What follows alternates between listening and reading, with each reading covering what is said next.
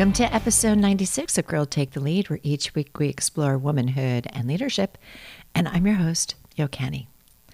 So Labor Day was yesterday, and it's a national holiday in the United States to honor and recognize the American labor movement and the works and contributions of laborers. When I thought about an episode that might complement Labor Day and what leader has best represented the American labor movement, I immediately thought of the efforts of Cesar Chavez. Maybe it was because Chavez was my maiden name, or that he resembled my own father's looks, or that San Jose State University has a monument to the man in the center of campus that calls to me whenever I'm there, or that I boycotted grapes for years when growing up, or joined my dad as a very young girl, like 6 years old, on the picket line when LA Unified School District teachers were striking in 1960. I talked the idea of this episode over with one of my trusted advisors, my millennial daughter, Emma, who said, "Why do Cesar? Why don't you do Dolores Huerta? Tell her story as the female who took the lead alongside Cesar." And you might have heard this when I was previewing the episode, but like Ginger Rogers, who did everything that Fred Astaire did, but backwards and in 3-inch heels, Dolores did everything that Cesar did, but she did it while raising 11 children. So let's get started.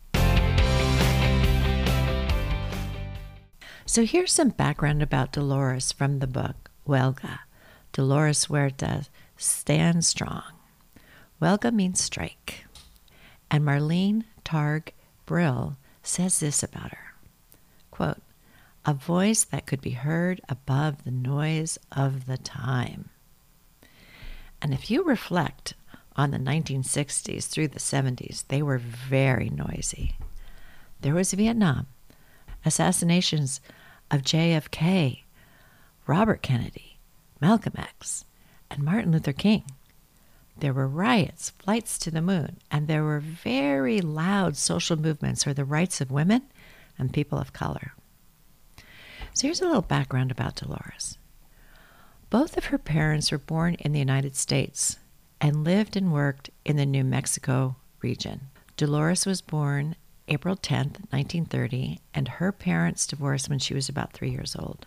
Eventually, the family moved to Stockton, California, which sits along rich farmland in the north-central San Joaquin Valley, with several communities of farm workers. Alicia, Dolores' mother, took 2 jobs just to put enough food on the table and build a small savings. Dolores grew up believing that a woman's voice was just as important as a man's. While her brothers picked tomatoes on nearby farms, Dolores was never allowed to work in the fields, but as a teenager worked in the packaging sheds, where she learned about difficult labor. Eventually, Alicia was able to buy a hotel where working-class people and farm laborers were always welcome. Dolores saw how her mother treated all her boarders with compassion and respect, and she watched her mother become an involved and outspoken leader in civic organizations and the church.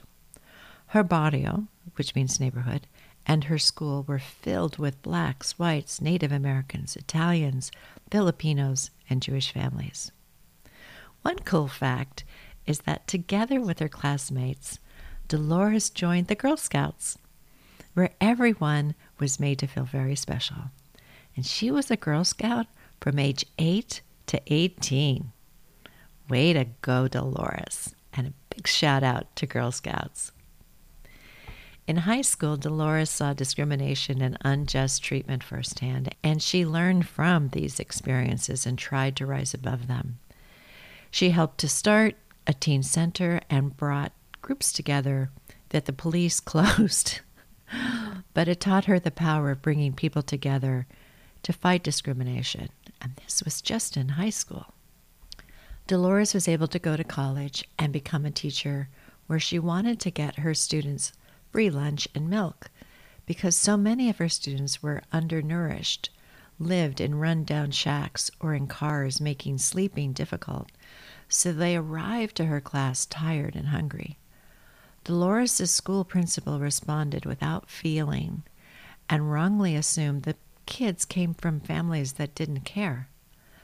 Dolores decided that the best way to help her students was to help their parents gain better working conditions. To do that, she joined the new Stockton branch of the Community Service Organization, called the CSO. It was through this organization that she met Cesar Chavez.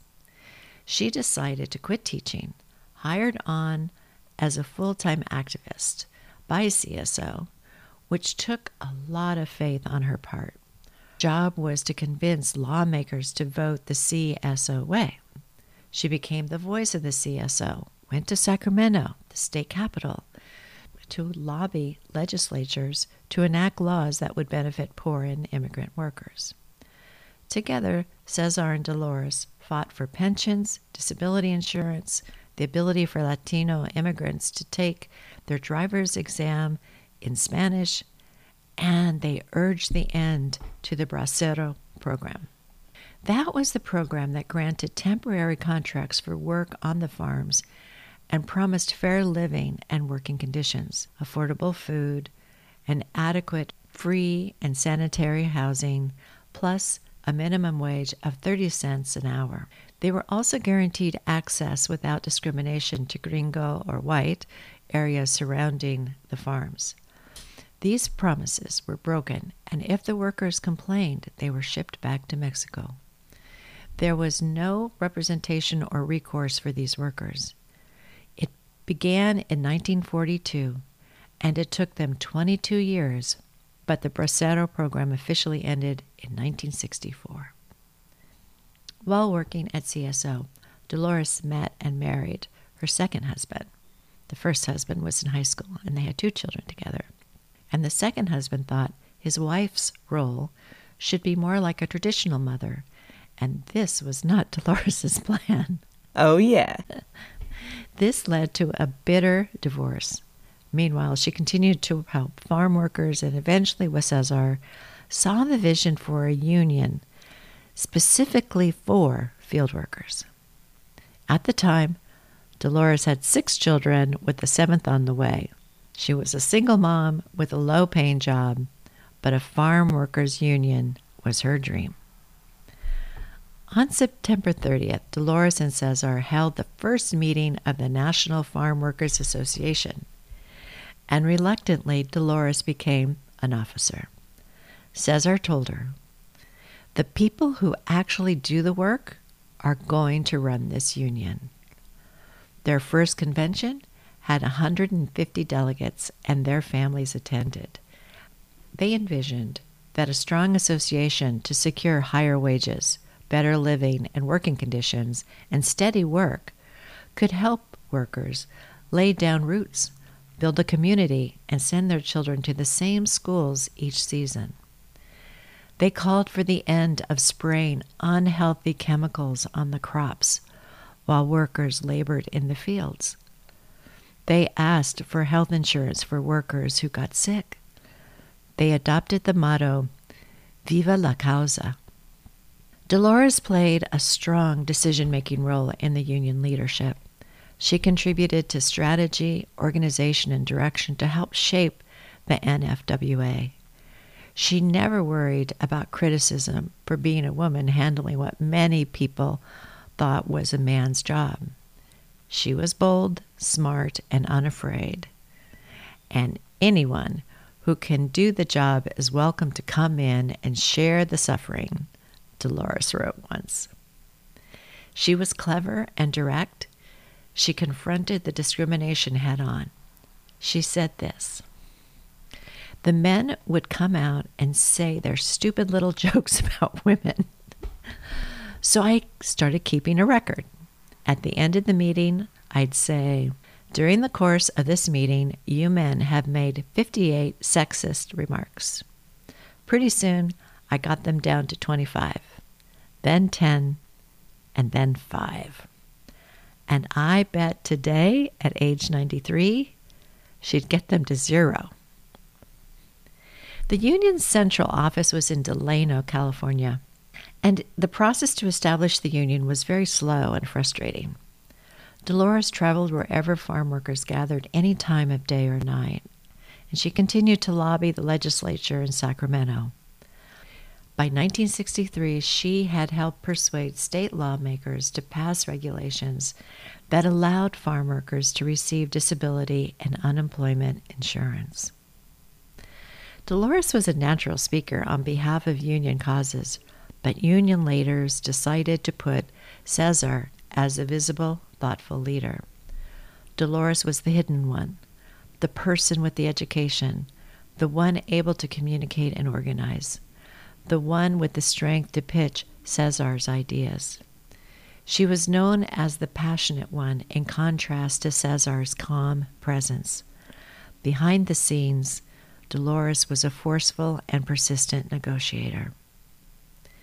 In 1965, members of the Filipino Agricultural Workers Organizing Committee approached Cesar and Dolores with a problem. That September, the Coachella Valley grape growers had reduced worker pay. The growers had imported Mexican workers to pick grapes for the $1.50 an hour set by law, but they paid local workers less. Filipino farm workers refused to pick grapes for the lower rate and walked out. After 10 days, growers agreed to pay local workers the same wage as the Mexican migrants. However, the local workers received neither union recognition nor a decent contract. By late fall, grape growers around Delano were offering the same low wage that the Coachella Valley growers had proposed, and they realized it would keep occurring unless they signed a formal contract. On September 8th, workers refused to pick grapes for 9 farms. On September 16th, the union membership voted to strike against the table grape growers. Viva la huelga! The strike brought national leaders who lent their support, like Senator Robert F. Kennedy, who attended Senate hearings about migrant workers and joined marchers on picket lines. They organized a 350-mile march from Delano to the steps of the state capitol in Sacramento. Dolores organized picket lines and served as the main negotiator, becoming the first Mexican-American, non-lawyer, and woman to lead negotiations for a farm labor contract. She secured improved working conditions, health benefits, and an end to the use of deadly pesticides showered on crops while workers were still in the fields. Dolores and some of the union leaders believed that if American shoppers understood how badly farm workers were treated, they would stop buying grapes to show support for the workers. What a great insight, right? Can you imagine if they'd had the power of social media today? Oh my gosh. To make this point, Dolores and other volunteers organized boycotts in several major cities and led the boycott in New York City. She mobilized religious, political, and peace groups to picket distribution centers and grocery stores. She approached radio and television stations and newspapers to gain more publicly. She eventually expanded her reach by coordinating boycotts along the entire East Coast. Victory came on July 29, 1970, almost 5 years after the start on September 7, 1965. And wow, I got to tell you, I hadn't realized it was 5 years long. The UFW signed a historic agreement with 26 major grape growers. The growers allowed farm workers to unionize, raise wages to $1.80 an hour, and provided other benefits. Farm labor and migrant rights came into the national consciousness. These historic gains by the early 1970s were under assault, and it was Dolores who spent time in Sacramento and Washington, D.C., fending off numerous court cases initiated by growers and larger unions. Arizona passed a law to stop farm workers from striking and holding boycotts during the harvest season. In response, Cesar started his fast, and the movement seemed to be hopeless. Someone shouted, "No se puede," which means, "No, we can't do it." But Dolores was the one who said, "Sí, se puedes." Yes, we can. A line that Barack Obama borrowed with Dolores' permission during his presidential campaign. Dolores offered this insight into Cesar's fast. A lot of people thought Cesar was trying to play God, that this guy really was trying to pull a saintly act. They just couldn't accept it for what it was. I know it's hard for people who are not Mexican to understand, but this is part of the Mexican culture. The penance, the whole idea of suffering for something, or self-inflicted punishment. It's a tradition of a very long standing. In fact, Cesar was often mentioned in speeches that we will not win through violence. We will win through fasting and prayer. And Chav said this about his fast, that it had one purpose, to discourage violence by union members. He said, if the strike means the blood of one grower or one grower's son, or one worker or one worker's son, then it isn't worth it. And after 25 days of subsisting on just water, he ended the fast, and more than 6,000 workers gathered in Delano Park to witness the ceremony. Senator Robert Kennedy flew in to be part of the celebration too. It was also said that the fast was able to unify the farm workers all over the state of California. Prior to the fast, there had been a lot of bickering and backbiting and fighting and little attempts at violence. But Cesar brought everyone together and really established himself as leader of the farm workers. Dolores gained a reputation as a tough negotiator, but she also could be unpredictable and disorganized. Her daughter called her the disorganized organizer.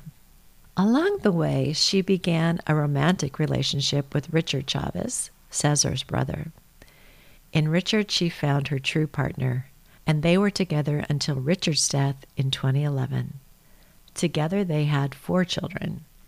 This in addition to the 7 she already had. So, holy moly, 11. Can you imagine? Cesar said this about Dolores.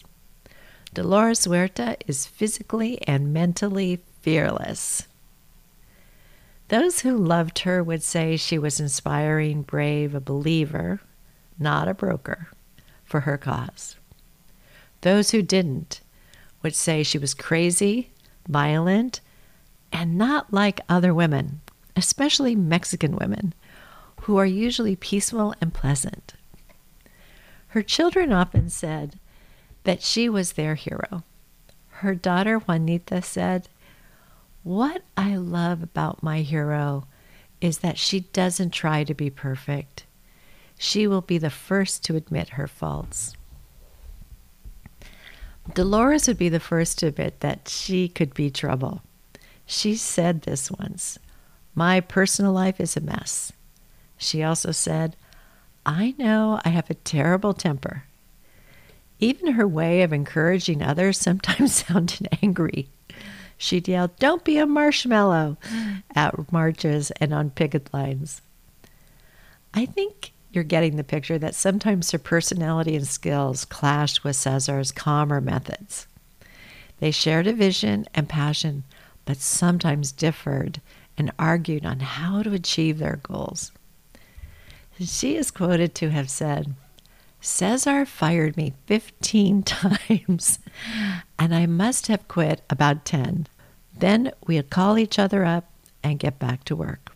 There have been times when I should have fought harder. When he tells me now, 'You're getting impossible, arguing all the time,' I say, 'You haven't seen anything yet, because from now on, I'm going to fight really, really hard when I believe something. I can be wrong too, but at least it will be on the record how I felt." Listen to this passage taken from Cesar's autobiography of La Causa, which included Dolores' account for their fights. She said, Cesar and I have a lot of personal fights, usually over strategy or personalities. I don't think Cesar himself understands why he fights with me. We have these heart-to-heart talks every 6 months or so on how we're not going to fight anymore and how demoralizing it is to everyone else when we do. But then, like the next day, we'll have another fight. This time Cesar said, I don't want you to go into arbitration. We had already been in arbitration 3 times, and it was costing the union a lot of money, but Cesar felt that it wouldn't resolve the real issue, which was that the workers had to assert themselves to make the contract work. However, I had called the arbitrator and was utterly confident that we'd win the arbitration. And Cesar said, don't go. I called Cesar from San Francisco after we won the decision. I forgot what he told me, but it was something very snotty to let me know he was still mad, even though I had won. Dolores was arrested 22 times. Thugs were hired to stop protests, threatened, and even shoved and assaulted her. During marches, wealthy growers occasionally gave secret payments to corrupt police officers who treated Dolores and other protesters violently. The worst attack was in 1988 in San Francisco, where she led a march to protest George H.W. Bush's policies regarding pesticides. Although the march was peaceful, something triggered security officers to push into the orderly crowd. She was caught in the rush and was beaten to the ground. She suffered several broken ribs and a ruptured spleen. Her recovery was a long, slow process, but she turned the event into an opportunity to push for justice. In Cesar's autobiography, Dolores also wrote this. When meeting with Kenneth Corey in 1971, the Democrat from conservative Orange County, after a bill weighted heavily towards the growers, it was reported that Corey tells Dolores tensions are too high to talk now. He was emotionally upset, and she was too. Corey said they should meet again after both have had a chance to cool down. Dolores starts to speak. Let me tell you something. Do you know why we loved Robert Kennedy so? But Corey interrupts her. Not now, Dolores. We are too emotionally involved. Let me finish. It won't take but a second. Dolores breaks in, plowing right ahead, her words spilling out too rapidly to be cut in on. Do you know why the poor loved those millionaires, John Kennedy and Robert Kennedy? It was their attitude. I think Ted has it too. Robert didn't come to us and tell us what was good for us. He came to us and asked us 2 questions. All he said was, what do you want? How can I help? That's why we loved him. I would say, do not interrupt a woman on fire like Dolores was. Her 11 children are now adults.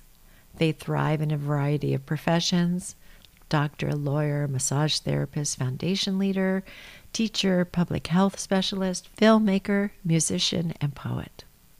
They all believe that their mother has instilled in them a sense of civic duty and a belief in doing their best, no matter what chosen field.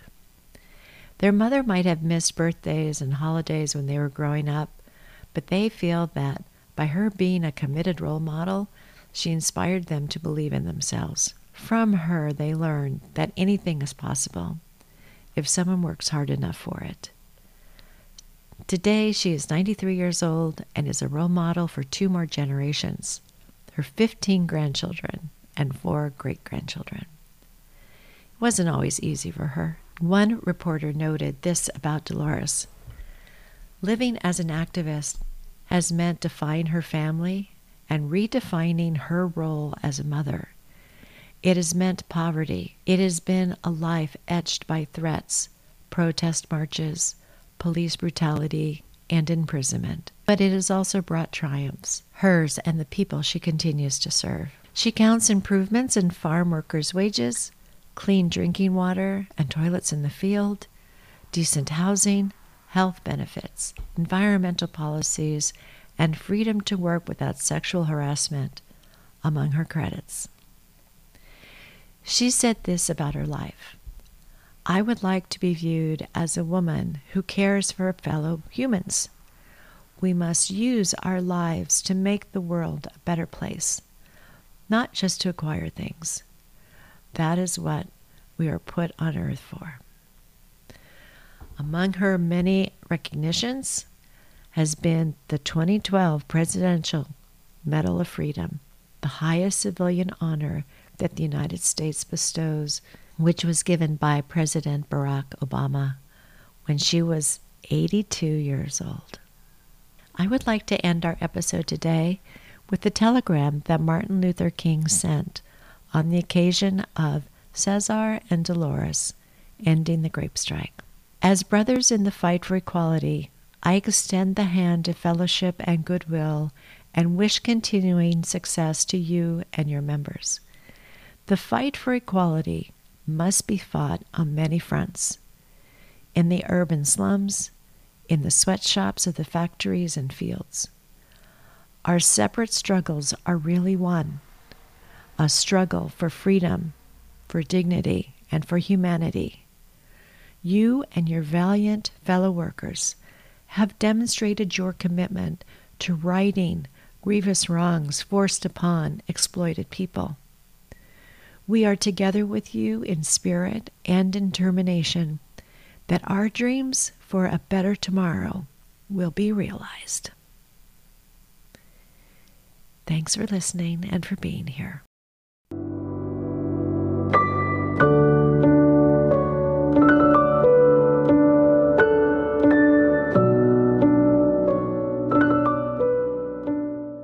Thank you for listening today, and we sure hope you enjoyed this episode.